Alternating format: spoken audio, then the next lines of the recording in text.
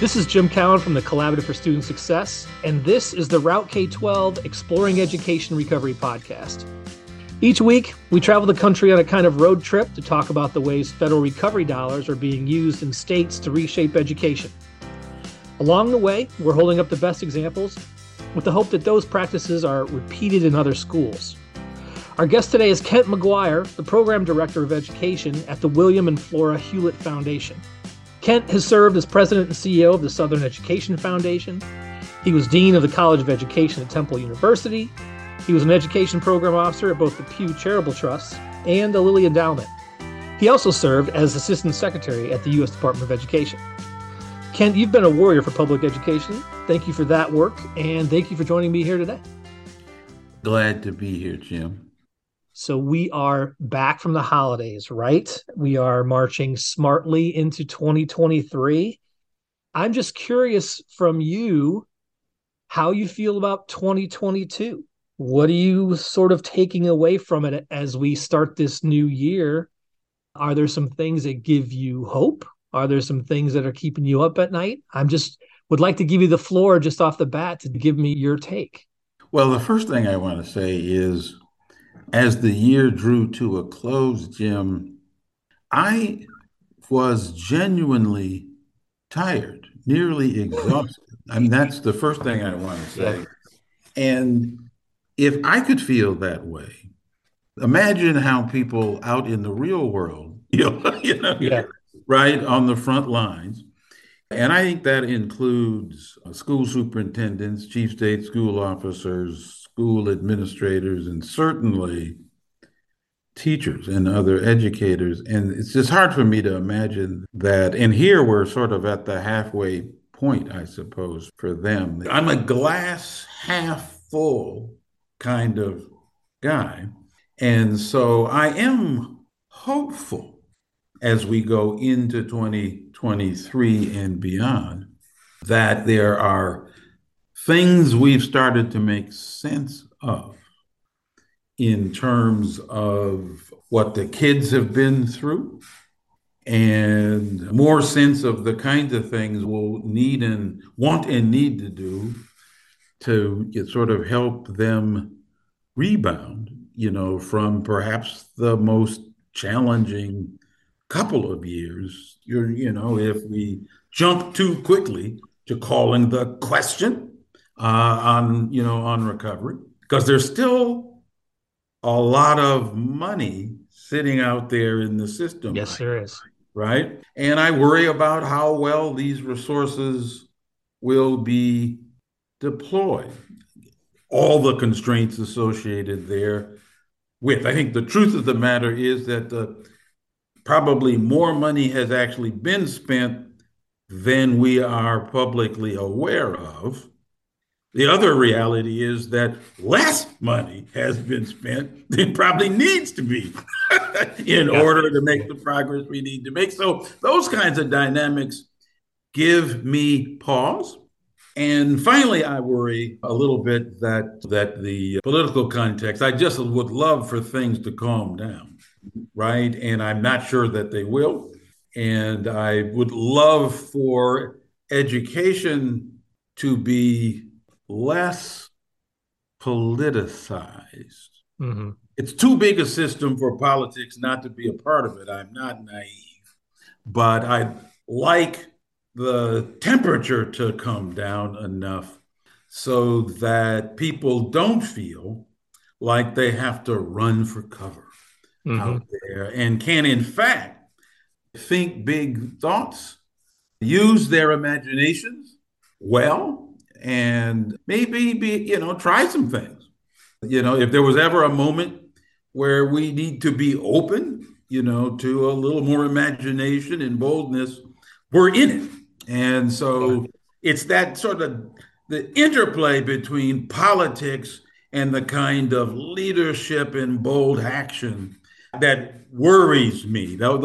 So I hope that as we go into the year, maybe there are enough of us that sort of try to clear that space or at least speak to the need for it, that our leaders and our educators feel like we have their backs, or they at least enjoy some measure of cover.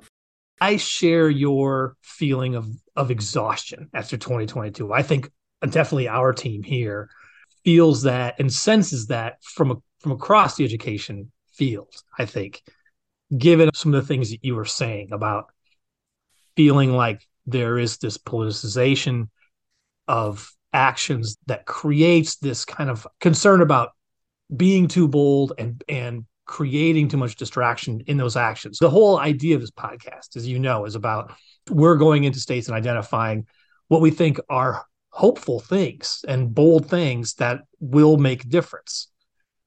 We've had people like Kirsten Basler from North Dakota has been here to talk about school board governance. Great program that they've got going on.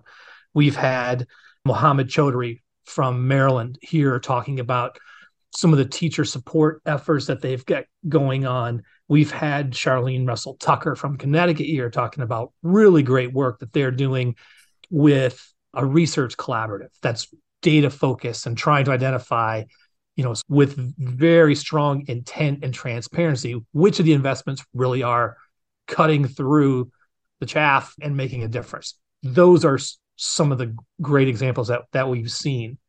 As we're starting to look at that, I'm curious from you, how should we be judging success?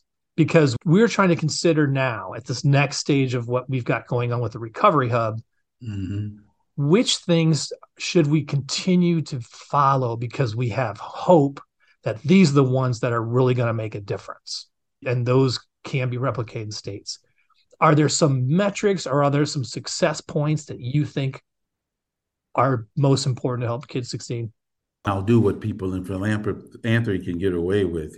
We sometimes offer, sort of lofty and ponderous, Yeah. answers to those kinds of questions. But so, for example, although I actually think, this would be a big deal, it would be great, it seems to me, if students were feeling better. Mm-hmm. And,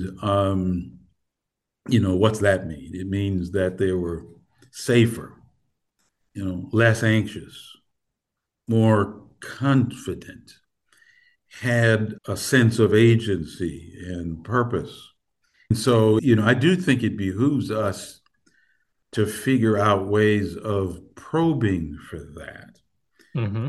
Particularly, Jim, given some of the data we have about the emotional stressors and anxieties that beset, our students for the last couple of years. We're getting a briefing here in another week or two from an organization called Youth Truth, which for us and others does a lot of surveying of students in terms of how they experience school. And we pick up a lot of information there that underscores the fact that, the kids and the adults have been through quite a bit. So measuring that stuff or including having an interest in that kind of information, I think will still be important, this year and next. At the same time, continue to be a strong advocate for a blend of assessment information. I wish we would give more credence to spend more time reporting on the kind of through year and diagnostic assessments that maybe tell us where we need to focus. They give us a better real time sense Right. of who's learning what and where we might have some particular challenges that we need to put our heads together to solve and how we need to focus. But the end of year assessments matter too. That's what tells us if we're actually making progress year to year. And I'm optimistic that there will come a time when we'll actually figure out how to connect those two ways of knowing. Because I think having a better balance between the two, Jim, might help the system make more consistent progress, Yeah. right? So you are not a stranger to the world of the policies surrounding the National Assessment for Educational Progress, or NAEP. And as we saw last year, the NAEP scores were not good. And from my organization's standpoint, we were hoping states may have been maybe a little shown a little more sense of urgency around those results in identifying the investments that they were making. How are they going to address those scores, right? So let me ask you, given that old hat that you had from your work on the board, what role do you think that exam should play? And given what you just said about, like maybe finding the a rhythm between NAEP and state some of those assessments, where do you think we should go? What are you hopeful for? So, look, on the one hand, I actually think that NAEP in its various forms represents maybe the best truly comparative measure available to us, right? Right. And so, for that reason, it does seem to me that it's the kind of thing that we want our policy officials to pay serious and ongoing attention to.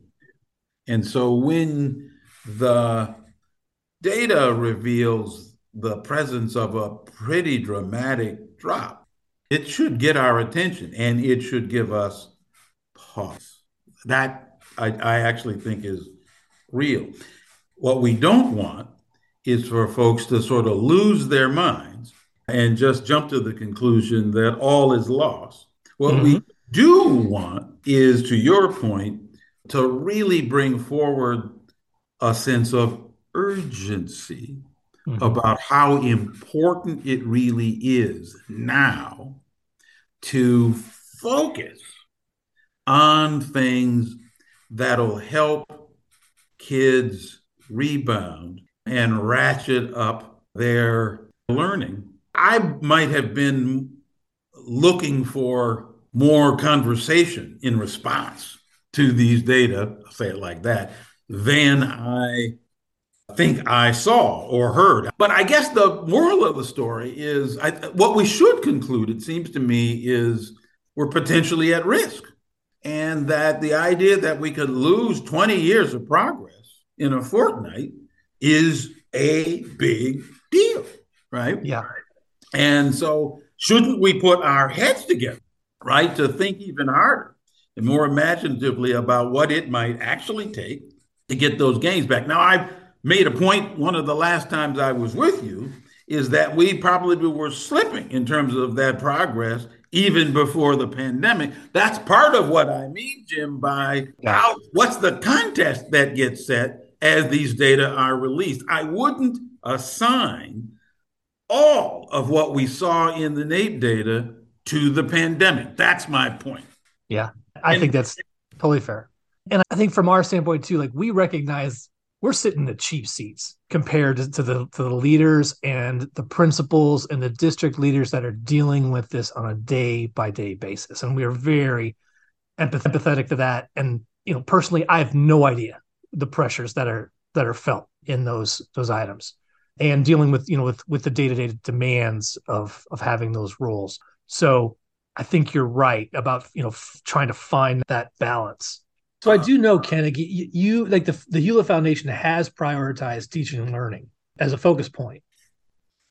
What are some of those successes that you're seeing? I assume you're kind of alluding to some of that right now. yes, lots of things. I mean, I sort of, as a principle, or a concept, I'd argue that one thing that has emerged is helping folks think about, look, you have this sustainability problem with the recovery dollars, right? There's this Yeah. cliff, at some point. And so a big question is, what moves can you make in the short run, right? That you could figure out how to sustain over time, with the resources that you're going to have. So I think found some examples of where some of our district partners have made investments in professional learning to help people focus on new roles and responsibilities, Jim, that allow them to think about working in different ways organizationally. We have examples where Baltimore is a good case where folks have learned how to deploy their most skillful teachers differently. You might think of it as raising class size instead of lowering it because of the ability to stay with some of the hybrid designs that Mhm. they had to experiment with during the pandemic. They've held on to some of those and try to normalize them. I think a big one has been, the districts realized that they were giving short shrift to the assets and capacities of community organizations or of higher ed. And well, let me say it differently, put it more in the context of recovery, that not all learning happens in school, and that we should learn how to give more credit and credence to the opportunities kids have to learn things outside school. The longer term policy question it begs is, okay, well, how do we give credits for that? Right. How it right. So there's work going on to figure out how to normalize some of that. And then I think maybe the biggest and most widespread change or shift that we have seen is there came a point in which folks, because they weren't in school, schools didn't know how they were doing. And so this sort of getting better data on how kids are experiencing it has given rise to trying to figure out, well, now that we know this, what do we change so that we get the kind of longer term motivation and engagement that we need to see? And what kinds of things can we do differently of particularly for secondary school kids, who some of whom we've had a hard time getting them back, right? Yeah.